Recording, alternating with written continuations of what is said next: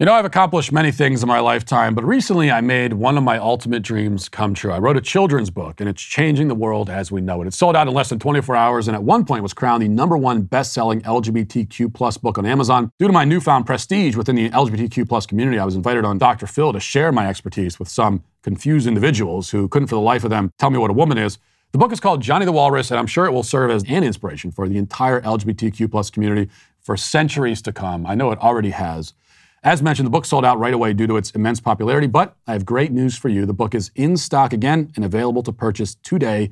And don't worry, if you pre-order the book, yours will be fulfilled. Johnny the Walrus is an exhilarating tale of a young boy who pretends he's a walrus until the internet tells Johnny's mommy that Johnny is actually a walrus because he identifies that way, and she must uphold his trans walrus identity. I don't want to give away the ending and spoil it, but eventually she learns from a zookeeper who looks suspiciously like the author of the book that just because your child is pretending to be something doesn't mean he actually is that thing.